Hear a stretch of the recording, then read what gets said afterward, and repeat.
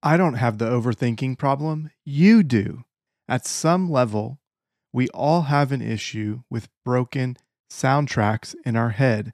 The repeated messages running around and rattling around day to day. Those soundtracks sabotage us from getting the results we want. In this week's episode, we're talking about Jon Acuff's book, Soundtracks, and how we can replace the broken money soundtracks we have with better ones. Welcome to the Delve Into Money podcast. I am your host, Curtis Haney. This is the personal finance podcast where we attempt to demystify money by reviewing books and applying what we learn to our own financial journeys. Thank you so much for joining us today. Today, we're going to be talking about the book Soundtracks by Jon Acuff. If you have not rated and reviewed the podcast, I would really appreciate if you could do that before we get started here today. This book is Jon Acuff's latest release. I have read many, if not all, of his books, and I just got to say I enjoy his writing style. The way he approaches it is really light, easy to digest. He has a great audiobook. So if you've never listened to an audiobook by Jon Acuff, I would encourage you to listen to one because they are golden, golden, golden. So today, his latest book, Soundtracks, is a book about overthinking. So the question is, what is overthinking and how does it relate to soundtracks? So overthinking is when we think about something repeatedly in our head and we continue to think about it even when we shouldn't, and it occupies our time and occupies our mind even when we want it to no longer be there. This also goes into decision making. We can be an overthinker when it comes to decisions and not be willing to move on from the decision making process. And there's a lot of good models out there for helping with that. One of the things I like to do is I like to say that I get 70 to 80% confident, and then I just go with the decision. How do you determine what 70 or 80% is? That's something for you overthinkers to figure out, right? But that's just in my mind helped me because I know that I don't have to get 100% of the way there to pull the trigger on a decision. Jon Acuff says overthinking is when what you think gets in the way of what you want. You could rephrase this as overthinking is when what you think gets in the way of what you should be doing.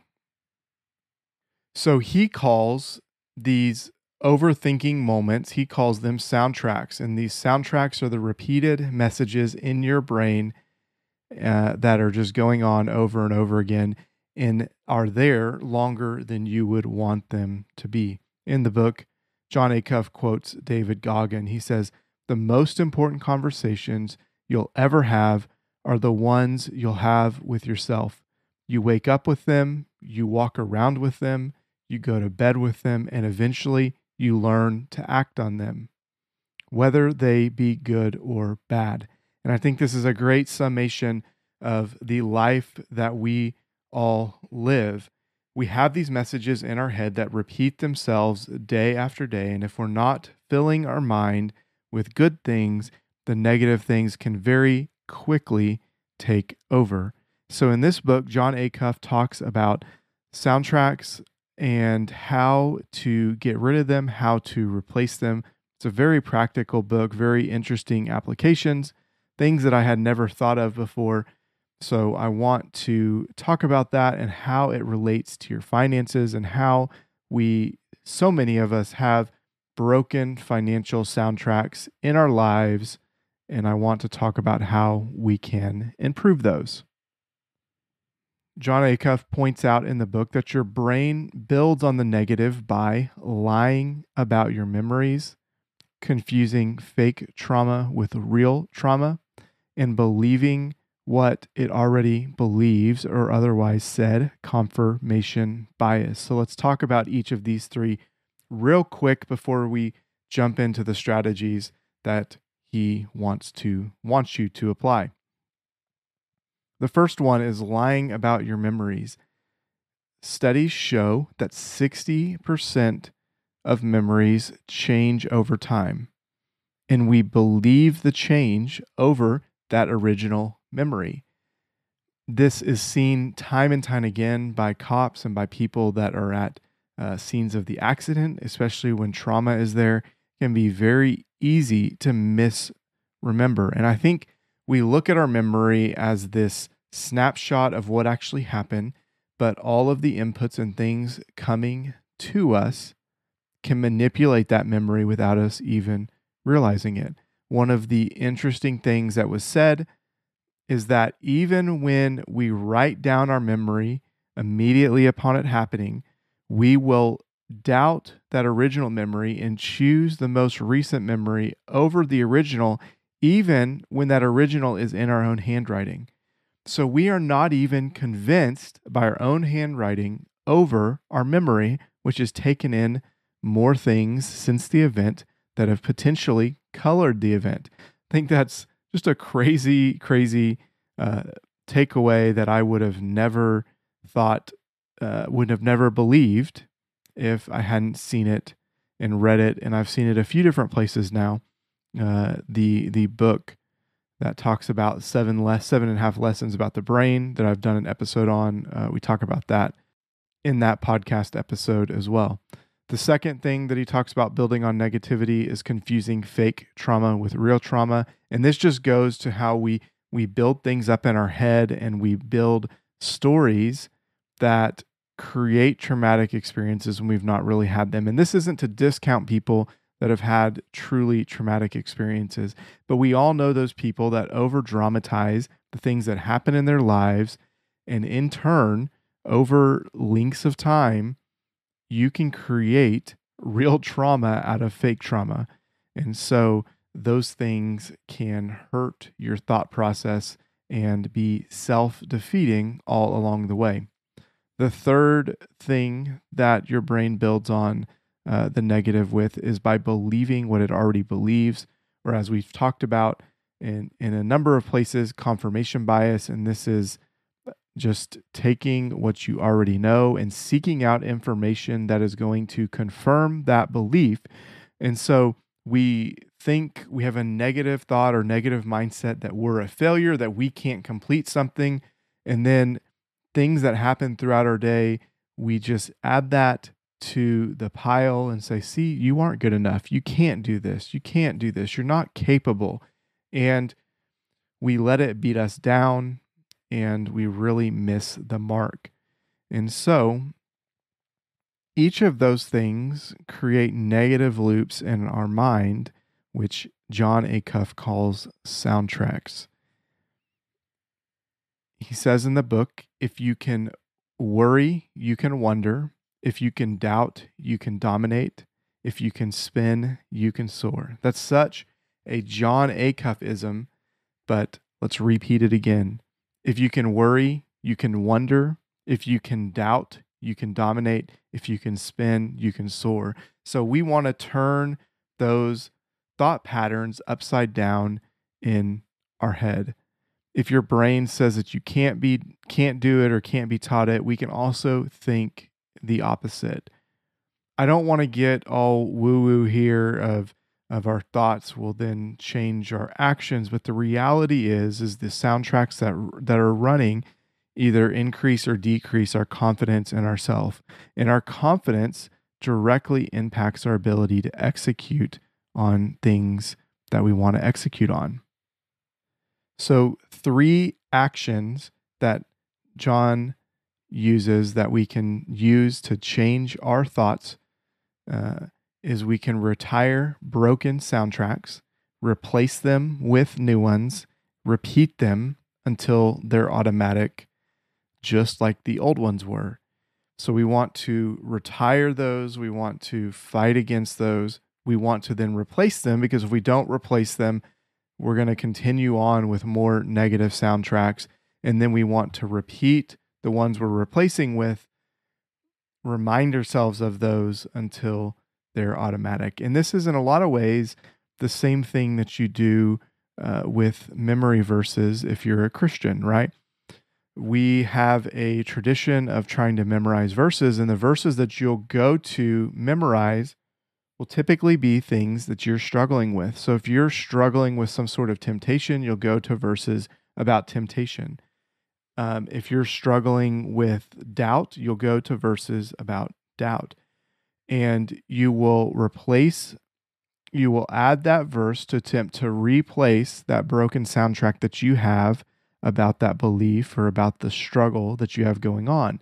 And then you repeat that verse over and over again till it's implanted or put into your head to where you can repeat it, and to where when those negative thoughts come, it comes back up to the top of the surface.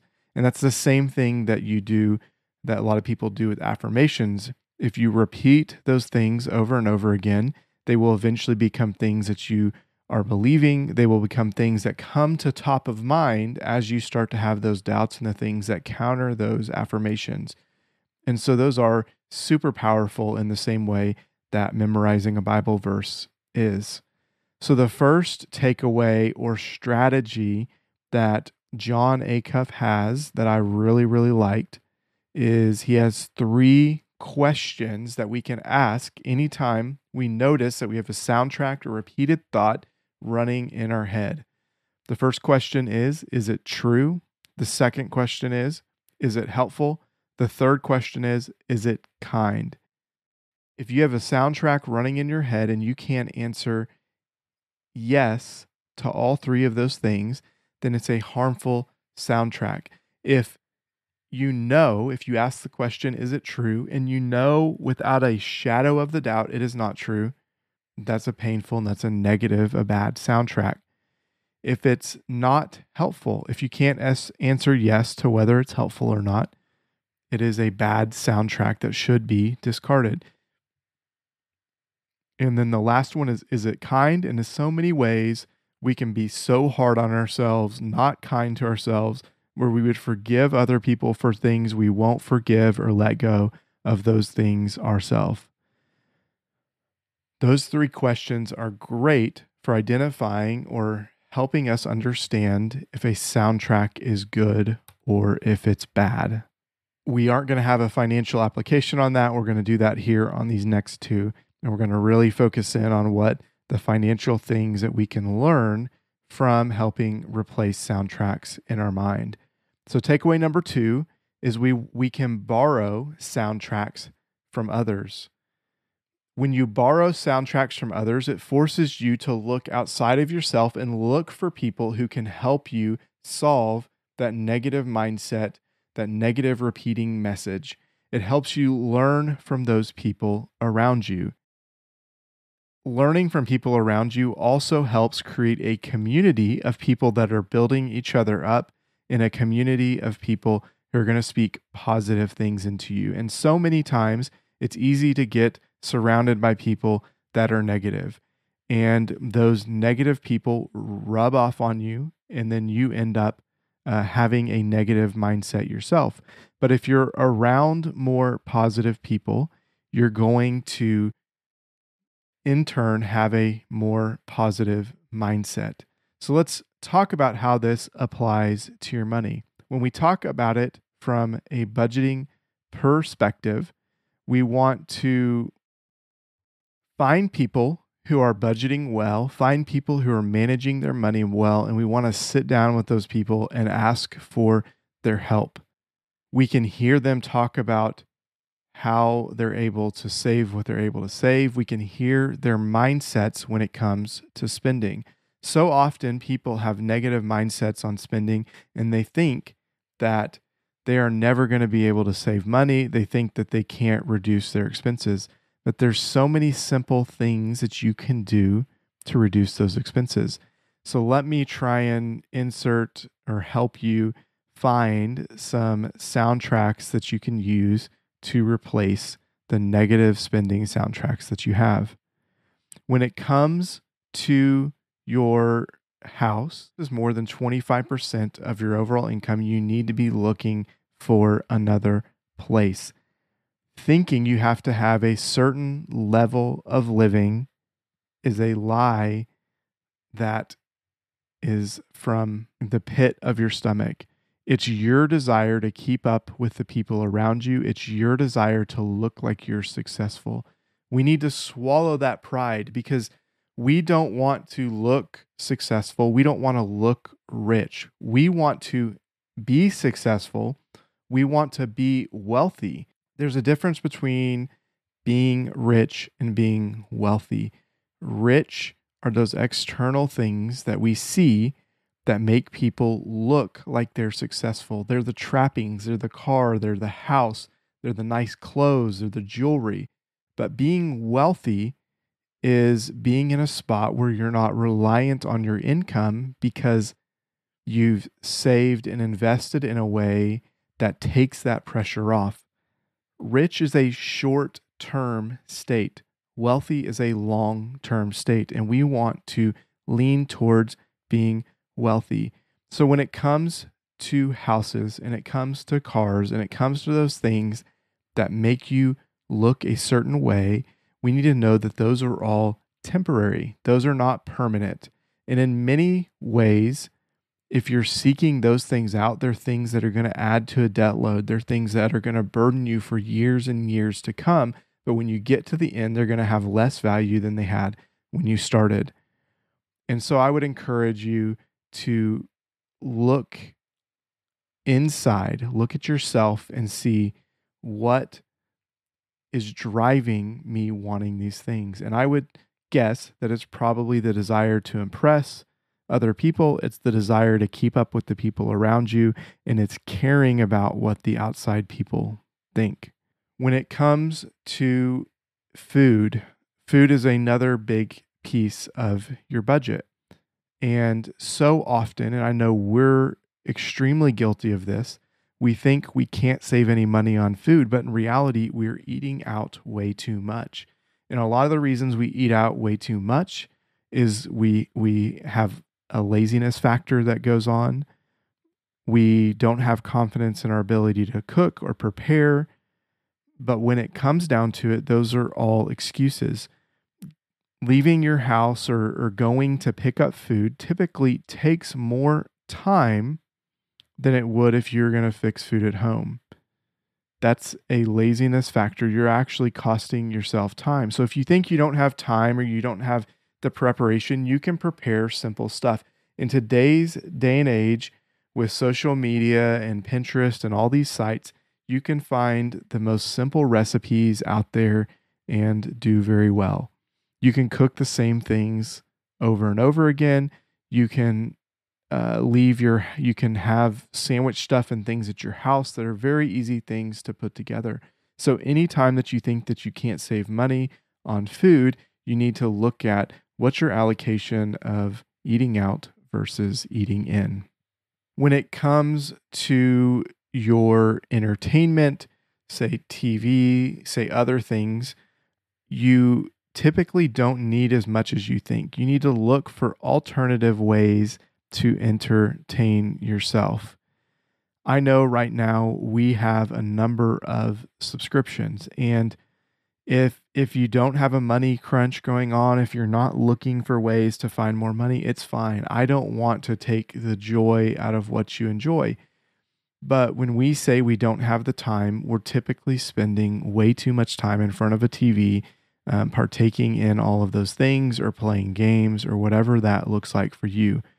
The average American watches TV for 4 hours a day. That's an insane amount of TV to watch. So I would encourage you to think about the subscriptions and things that you've got and ask, how often am I using them?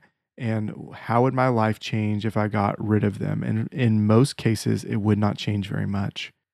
Another negative soundtrack that we want to get rid of is we want to get rid of the saving soundtrack. And that may sound counter to what I'm saying, but we want to be in an investing soundtrack. So many people are out there that are afraid of investing, and that is a negative soundtrack in your mind. But if you look at historical returns, if you have a longer time horizon, so if you're in your 20s, 30s, 40s, you should absolutely be in the markets. Anything short is a negative soundtrack that's repeating in your head, being afraid of what's going to happen around you. Those are things that are common things to run in your head. And I can't tell you what soundtracks you're going to have, but you want to seek out experts around you and adopt their soundtrack. A good example of an investing soundtrack to adopt is going to be one by Warren Buffett, right? You want to look for people who have had success over the long term. And there's no one else who's been as successful as Warren Buffett has been. And Warren Buffett, despite not doing this himself, said that if he had to recommend anyone to do on how to get started, that he would tell them to put their money in index funds. So follow that advice, adopt their soundtrack, because by adopting their soundtrack, you don't have to trust you, right? That's part of the issue with the negative soundtrack is you're not trusting yourself. You're creating this negative mentality and back and forth. So by adopting someone else's soundtrack, you're allowing yourself, when those negative things come up, to say, this isn't me. This is Warren Buffett. This is his advice. You're talking down or you're talking negative to Warren Buffett. So it allows you to not succumb to that temptation to adopt that negative soundtrack. And we can go back to the 3 questions. Is that soundtrack true? Is it helpful? Is it kind? Well, if it is counter to what Warren Buffett says, it's not going to be true. If it's telling you to take your money out of the stock market and save it when inflation is 5% and you're going to get 0.5% in your savings account, that's not helpful. And I don't know what to say about kind, but we got 2 no's already, so we can call that out as a negative soundtrack. The second takeaway that I want to focus on here is we want to be our own juries. We want to seek out evidence to the contrary of your internal soundtrack. I talked about this in the last episode a little bit with Think Again, as we want to rethink our positions, is we want to challenge ourselves. We want to question those beliefs of, are they truly true? So we want to seek out things that are counter to what we're believing and try and validate that. So if we've identified that it's a negative soundtrack, then we can know that we want to seek out evidence to the contrary to help us reverse that soundtrack to be something that is more helpful. We want to reverse our mindset from a mindset of reacting to a mindset of responding. Reacting is doing something without thinking. Responding is pausing to think and then acting after we've had that pause. And so we want to respond, not react. If you have a soundtrack going on that you are not good enough, seek out advice to the opposite of that. Listening to this podcast, seeking out other sources is a great way to do that. Too many people beat themselves up and build money up to be a crazy, complicated, and hard thing.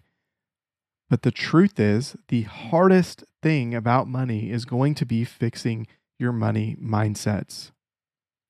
That's why I have worked so hard in this podcast to talk about mindset stuff. And that's why I wanted to approach it from a little bit different direction than you typically see when we talk about money, is because to improve with our money, we have to first address our mindsets. And once we've addressed the mindsets, we can then start to address the money essentials.